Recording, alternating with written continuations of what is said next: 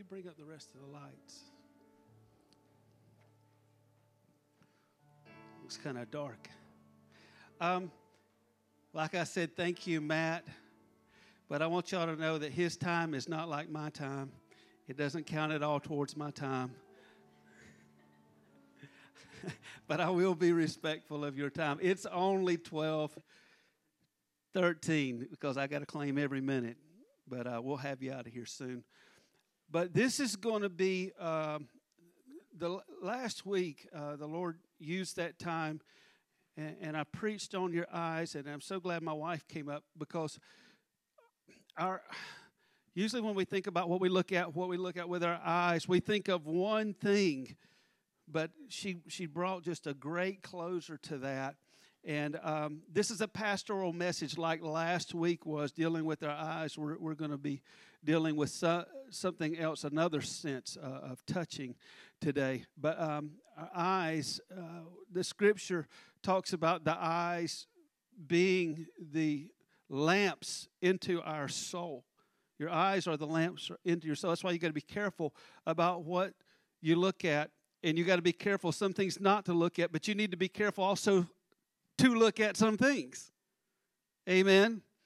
Some things need to be looked at, and I drew this out of that Scripture that what you see has the ability to consume you. Now you can just let that take you wherever you need to, but that's a fact.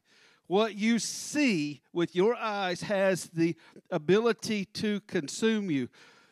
That's the bad news, and let me give you the good news of it. What you see has the ability to consume you.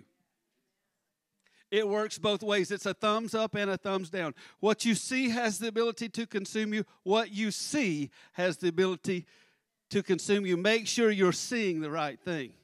And we talked about His Word, and we talked about a tipping point, and we talked about laying up these treasures in heaven.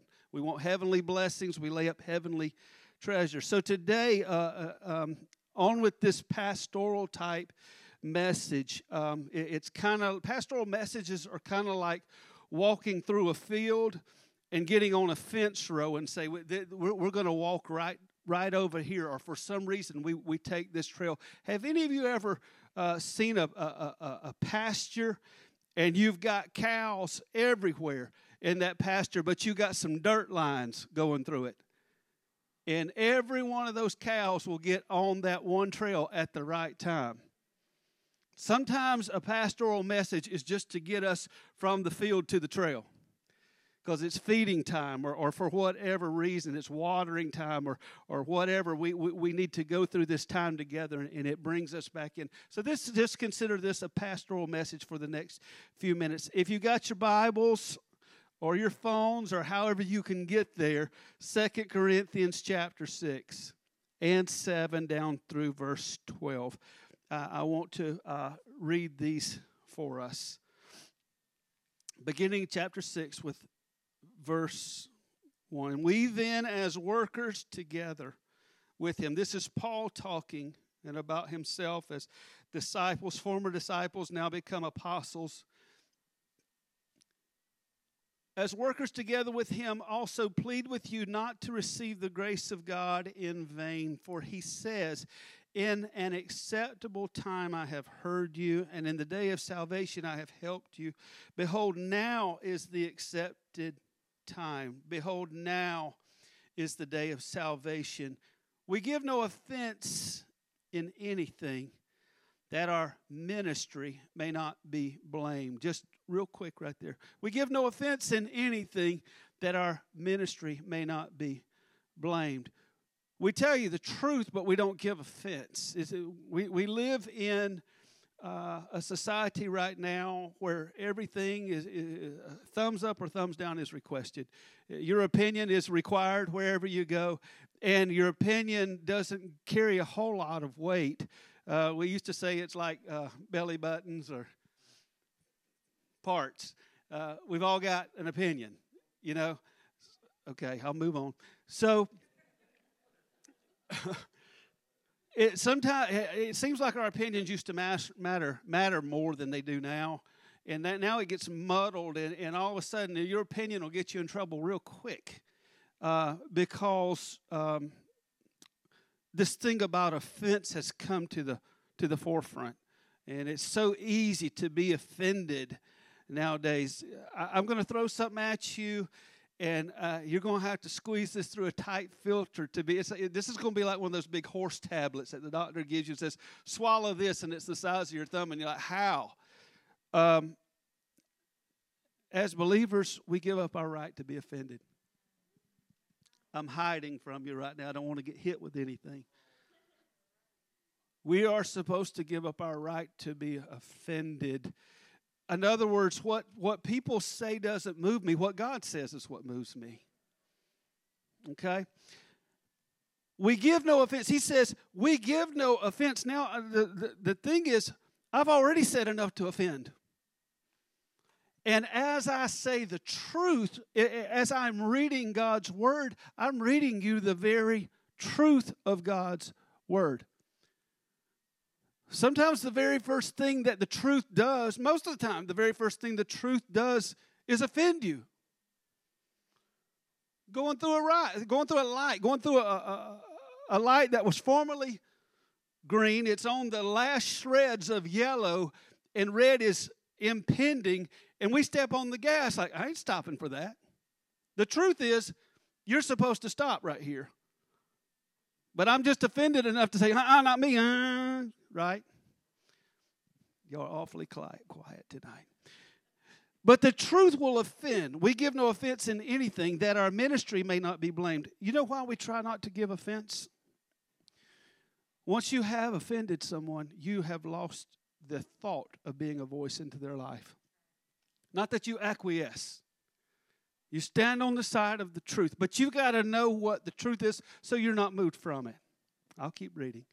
But in all things we commend ourselves as ministers of God, in much patience, in tribulations, in needs, in distresses, in stripes, in imprisonments, in tumults, in labors, in sleeplessness, in fastings, by purity, by knowledge, by long-suffering, by kindness, by the Holy Spirit, by sincere love, by the word of truth, by the power of God, by the armor of righteousness on the right hand and on the left, by honor and dishonor, by evil report and good report, as deceivers and yet true, as unknown and yet well known, as dying and behold we live, as chastened and yet not killed, as sorrowful, yet always rejoicing, as poor, yet making many rich, as having nothing and yet possessing all things. It's so powerful right there. Because we'll get whiny because the dishwasher went out, right? These guys went through real things, but understand, every time they went through something bad, God came behind it with something good. And God would allow them to go through things to prove himself in them. Amen? O Corinthians, we have spoken only to you. Our heart is wide open. You are not restricted by us, but you are restricted by your own affections. Man, that's a good one. Let's just let that one sink in. You're not restricted by anything I'm saying. You're restricted by your own affections. The things that you want to do, you don't realize the walls you build around yourself. Now in return for the same I speak as to children, you also be open. Do not be unequally yoked together with unbelievers. For what fellowship has righteousness with lawlessness? And what communion has light with darkness? And what accord has Christ with Belial? And what part has a believer with an unbeliever? And what agreement has the temple of God with idols? For you are the temple of the living God, as God has said. Now this is a promise. It's going to be, in a second, you're going to hear what is about to be said, recognized as a promise. This is a promise of God right here for his people. I will dwell in them and walk among them. I will be their God, and they shall be my people. This is a New Testament quotation right here. Therefore, come out from among them and be separate, says the Lord. Do not touch what is unclean, and I will receive you. And I will be a father to you. You shall be my sons and daughters, says the Lord Almighty. That preaches real good, and it may even get a nod. But walking that thing out on Tuesday and Thursday and Friday and all throughout the week, the nod kind of leaves and we sink back if we're not careful. And I'm putting that on those that come to church, but we could look closer and say the church itself, because sometimes there's not a great deal of difference in this and that, according to what it's saying right here. There needs to be a clear difference here and there. And not a clear difference that tells on us as being hypocrites. So, oh, you act that way here, but I saw you out there. But I fear that the church has tried to do so much blending in that we have become something that He never intended us to be, simply because He said, come out from that. We all used to be something. We're all X something, and maybe some of us aren't completely X'd out yet. But He says there needs to be a difference in who you used to be. You remember the scripture that gives a list of things, and the word says this, and such were some of you. Such were. Not such some of you still struggling with. You were this. He wants to take the struggle out of your life. It is a true scripture that says, take my yoke upon you and learn of me, for my yoke is easy and my burden is light.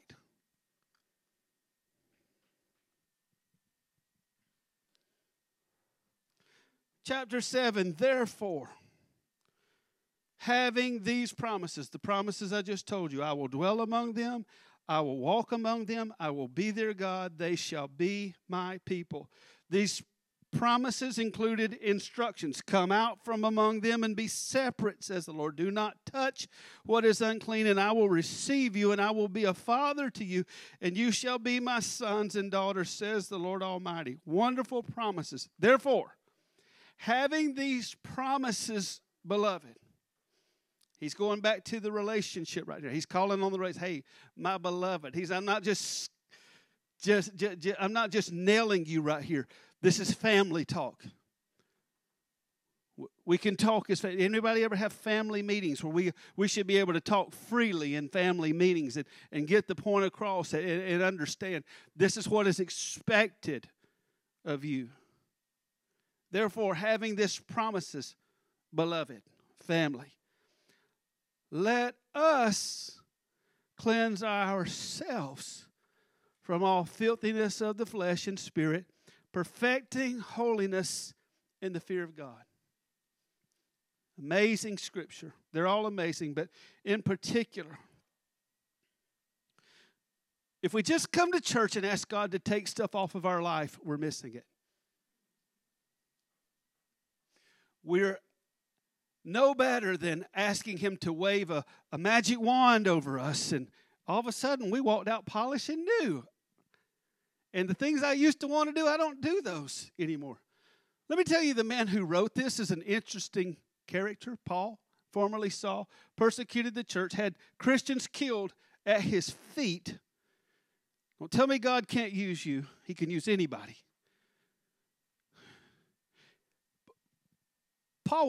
Saul was trouble before he became Paul. And then when he became Paul, trouble didn't just leave him because God changed his name. Paul's the guy who wrote, the things I want to do, y'all know the rest. I don't do those things. I called it a minute ago, my want to. My will is my want to. Paul said, my want to, I don't do that all the time. He said this, he said, the things I want to do, I don't do anymore. The things I don't want to do, that's what I end up doing. That's the guy that's writing this right here. That's the guy that's saying this. Therefore, having these promises, beloved, let us cleanse ourselves from all filthiness of the flesh and spirit, perfecting holiness in the fear of God. Let us cleanse ourselves. There's some things that God will do, and when He saves you, you are on your way to heaven. The sin has been paid for by the blood of Jesus Christ. I believe that. I'm on board 100% of that. But the cleansing myself, I got to factor that in somewhere. Because he didn't say, come to me and I'll cleanse you. He said, there's some things that you need to cleanse yourself of. And you know what those things are. And I don't. And if I did know, I would wish I didn't know. That's your thing that you have to work out. And he will help you. And if he helps you, you will lose phrases like, well, God just understands. I hear that one. Well, God just understands. Let me tell you what God understands. Do you understand what God says? Because after he said it, it comes down to a matter of obedience or disobedience. That's the two. That's the two right there. Your whole life, let me tell you what the end of your life will look like. When you come, whether you live 20 years or 80 years or 120 years, at the end of your life, you will turn around and your whole life will be a system of things that you said yes to or no to. And that'll be your life. Your life. My life will be just like yours, except for the trail will be different. It will consist of the same things that I said yes to and things that I said no to. So who will bear the responsibility for my life? The decision maker. Look at yourself and say, I might not be in upper management in this earth, but I'm upper management right here. I'm the CEO of me-e-o. Because supervising me deserves an O at the end of it. Yeah. Yeah, it does. But grasp everything that's in this. He's actually telling you that holiness can be perfected. Isn't that what it says? Let's check. Therefore, having these promises, beloved, let us cleanse ourselves from all filthiness of the flesh and spirit, perfecting holiness.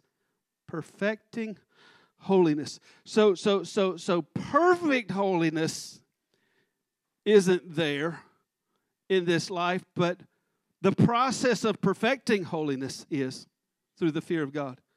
So I see through this that there is a process that takes place. Over and over, I've told you guys this. According to the Word of God, you have the ability to take part in your destiny, your very own destiny. Every one of you here breathing God's oxygen, you've got a destiny.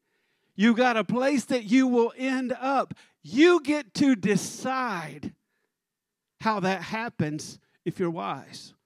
And you take advantage of that through the seeds that you plant, through the yeses that you give, through the no's that you give. Just a couple weeks ago, I was talking to my son. I said, Walker, I'm going to tell you this. I said, you're going to learn to appreciate the no of God as much as the yes. You don't just ask God for yeses. You learn to ask God for no's or listen for a no. Didn't we talk about it?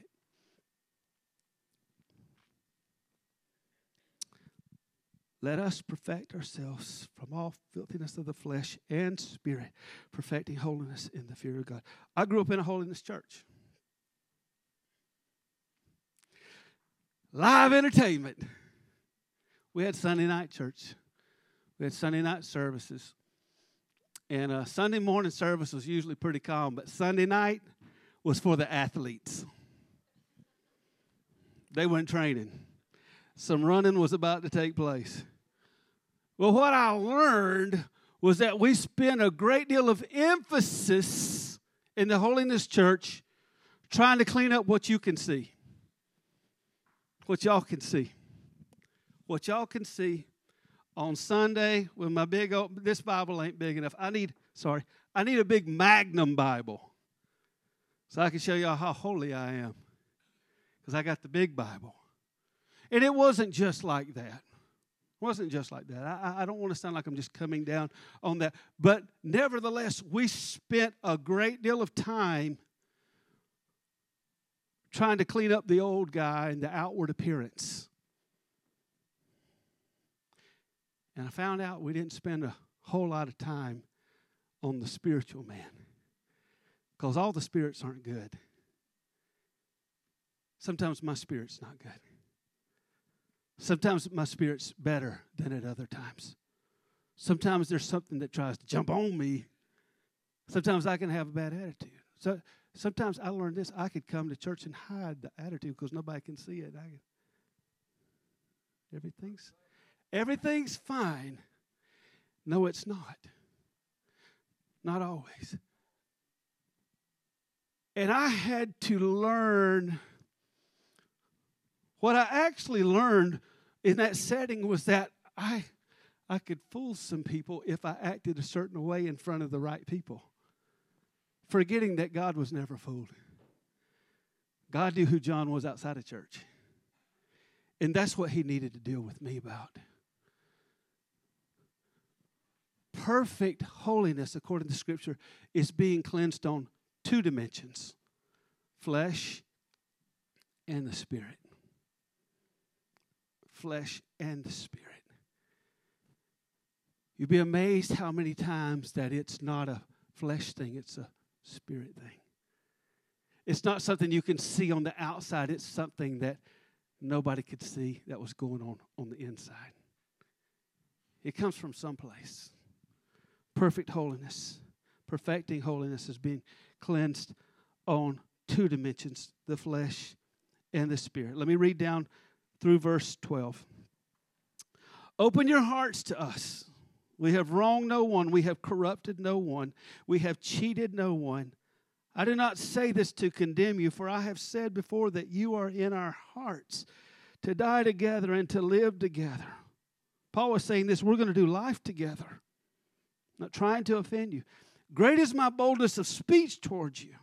Great is my boasting on your behalf. I'm filled with comfort. I am exceedingly joyful in all our tribulation. For indeed, when we came to Macedonia, our bodies had no rest. We were troubled on every side.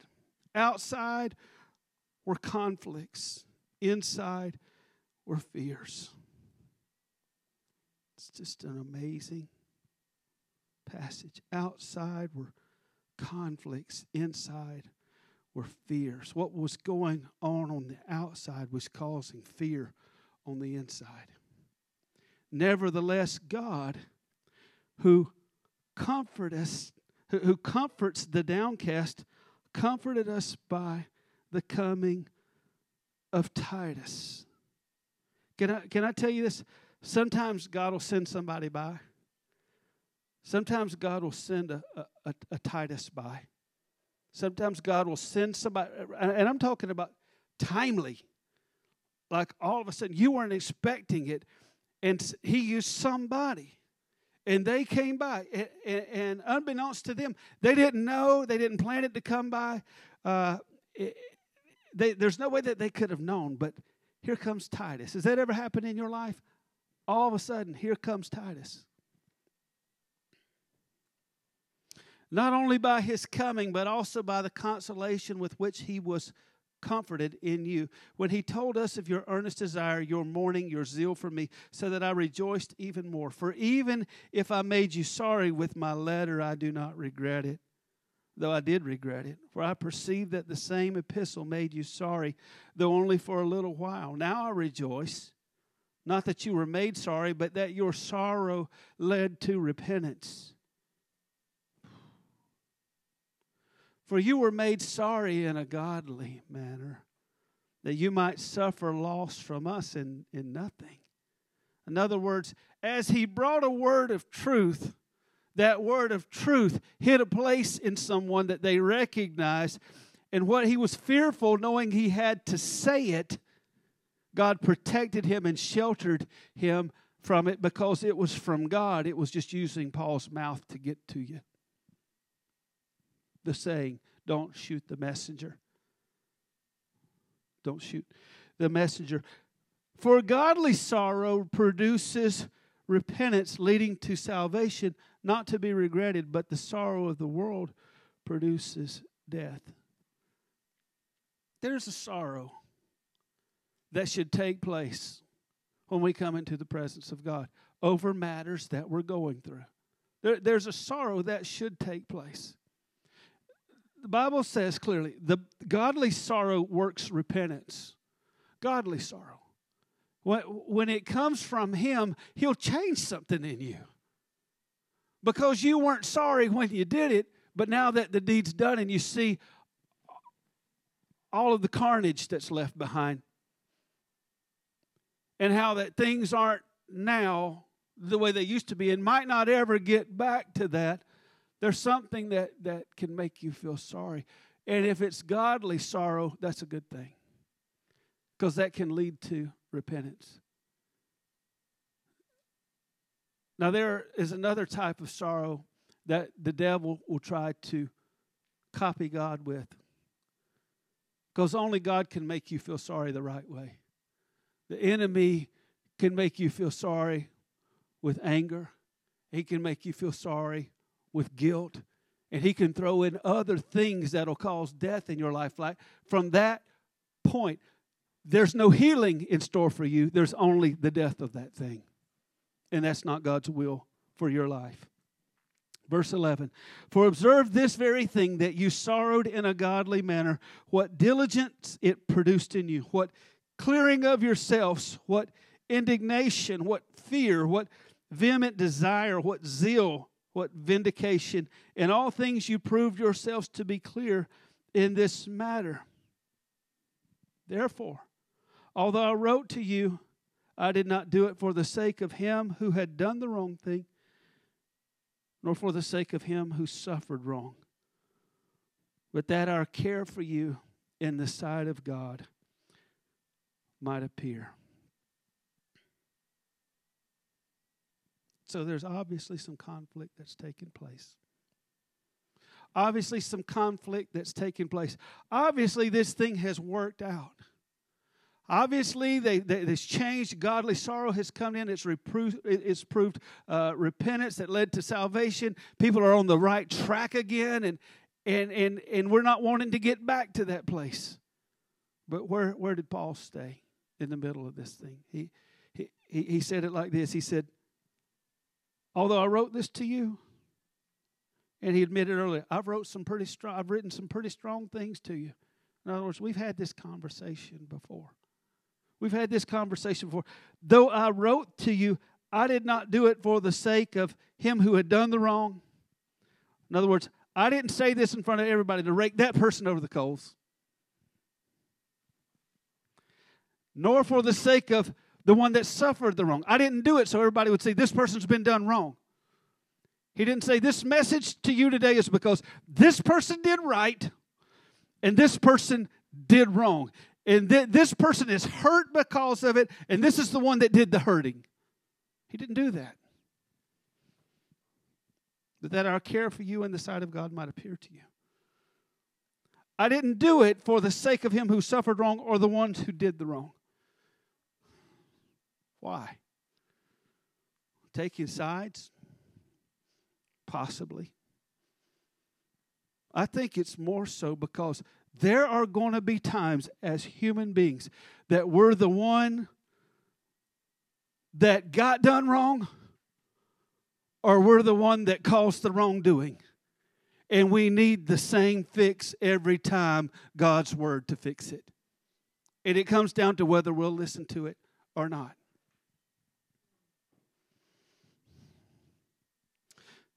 Four people. 4 persons. 2 by name. 2 random.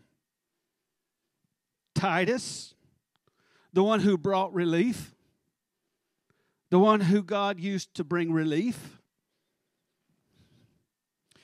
The person that we don't know who the name is, but they obviously did wrong to somebody. That's person number 2.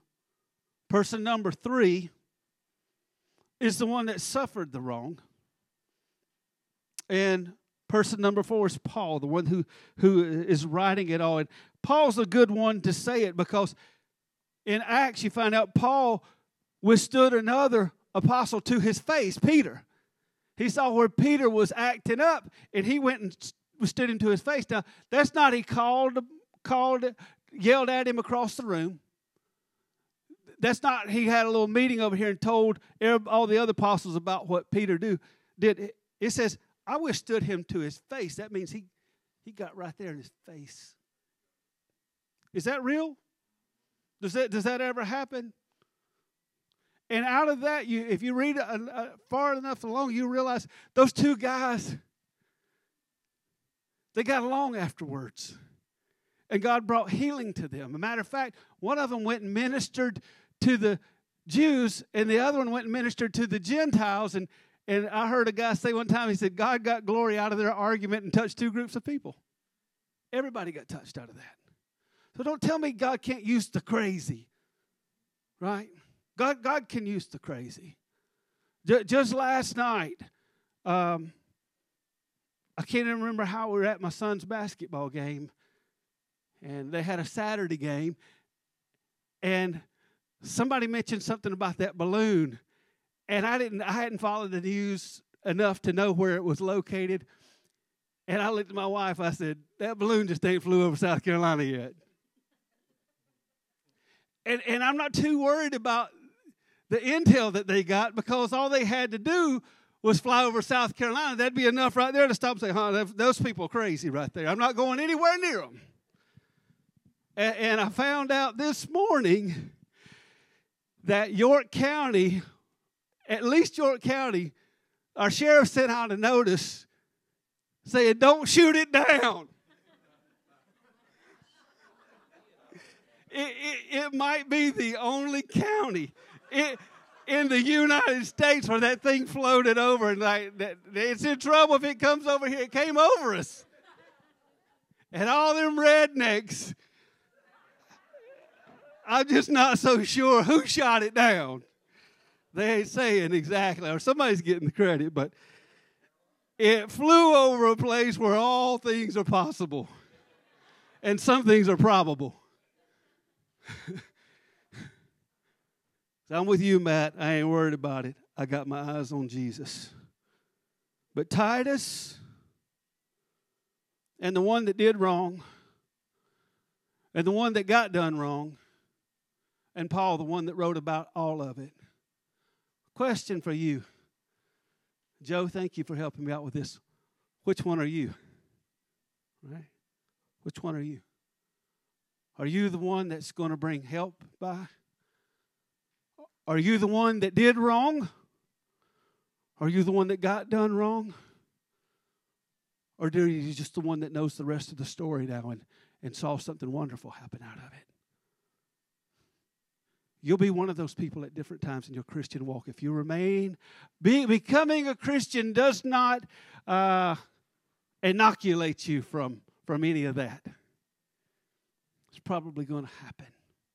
And you might be in the middle of any one of those things. Because I'm talking about right here, in the middle of this is what he says. He says, we have promises from God, and we have a responsibility now to let holiness rise up inside of us. Holiness not being me better than you spiritually. Holiness, listen to me, holiness being this: I'm set aside for God. That's what holiness is, being set apart. And a situation can set you apart to be used by God. You can be one of these four people. And wherever you're at with that, I trust in God to get you through every one of those things. I had a situation happen recently enough to recognize that after more than 25 years of preaching, my flesh can still rise up. Y'all ain't going to hear about it on the news.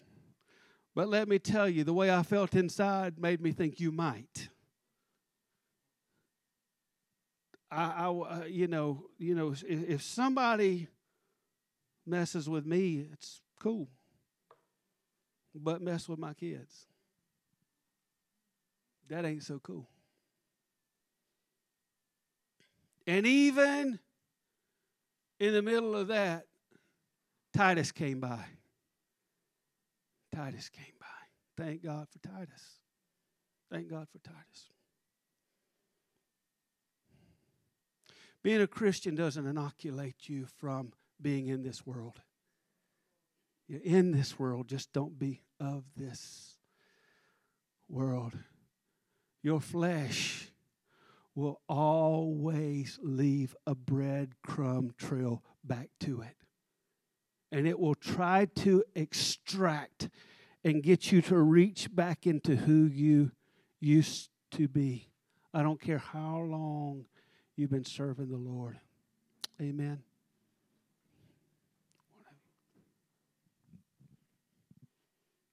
Which one are you?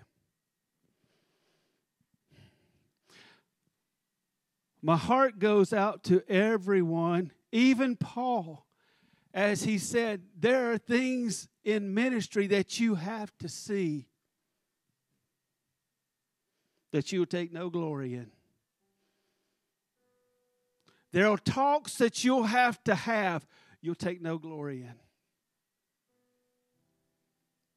But because you love people, you'll have those talks.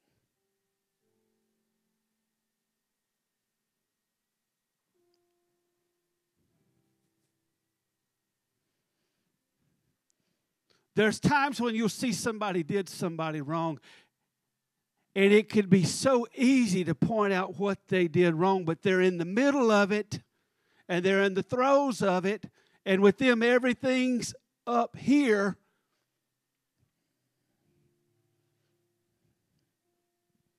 It's not a fun thing to witness somebody that you know is better than that, and they're not at their best. And then there's the broken one that didn't do something wrong. And I know it takes two to tango, but I can't stand to see the tears of someone who's really been hurt and they didn't ask for it. That's a hard one. And then there's Titus, and you think that's the easy one? Titus took obedience, listening to God, and doing what he said to do. Alan, you were a Titus to somebody today. Every one of those places you will visit, you will swap seats with, because you're human. Because you're human. But one person who will never swap seats is God. He'll always be on his throne. He'll always be there to help. He'll always be the one to give you guidance if you'll listen. Pastoral messages, they're about choices. They're about choices. What you see has the ability to consume you. What you see has the ability to consume you. It's a choice. It's a choice. Every time it's a choice. Touch no unclean thing. That's what he said. Last week was my eyes. This week is my hands. But can I tell you, you can touch things without touching them with your hands. You touch them with your mouth. Your mouth might be the biggest weapon you own. All of you gun enthusiasts, your mouth might be more dangerous than anything you can put a bullet in. Once this thing fires, you don't get to retract. You don't get to say, "Oh, I didn't know it didn't have a bullet in it. I didn't know it was loaded." Loaded. Let me just tell you, always loaded right there. Always loaded. My dad told me this. He said, "Son, your tongue is in a slippery place. Be careful with it." That's pretty good advice, isn't it? Be careful with it. It's always going to come back to this, God. The biggest sabotager in my life is right here. Help me with me. Help me with me.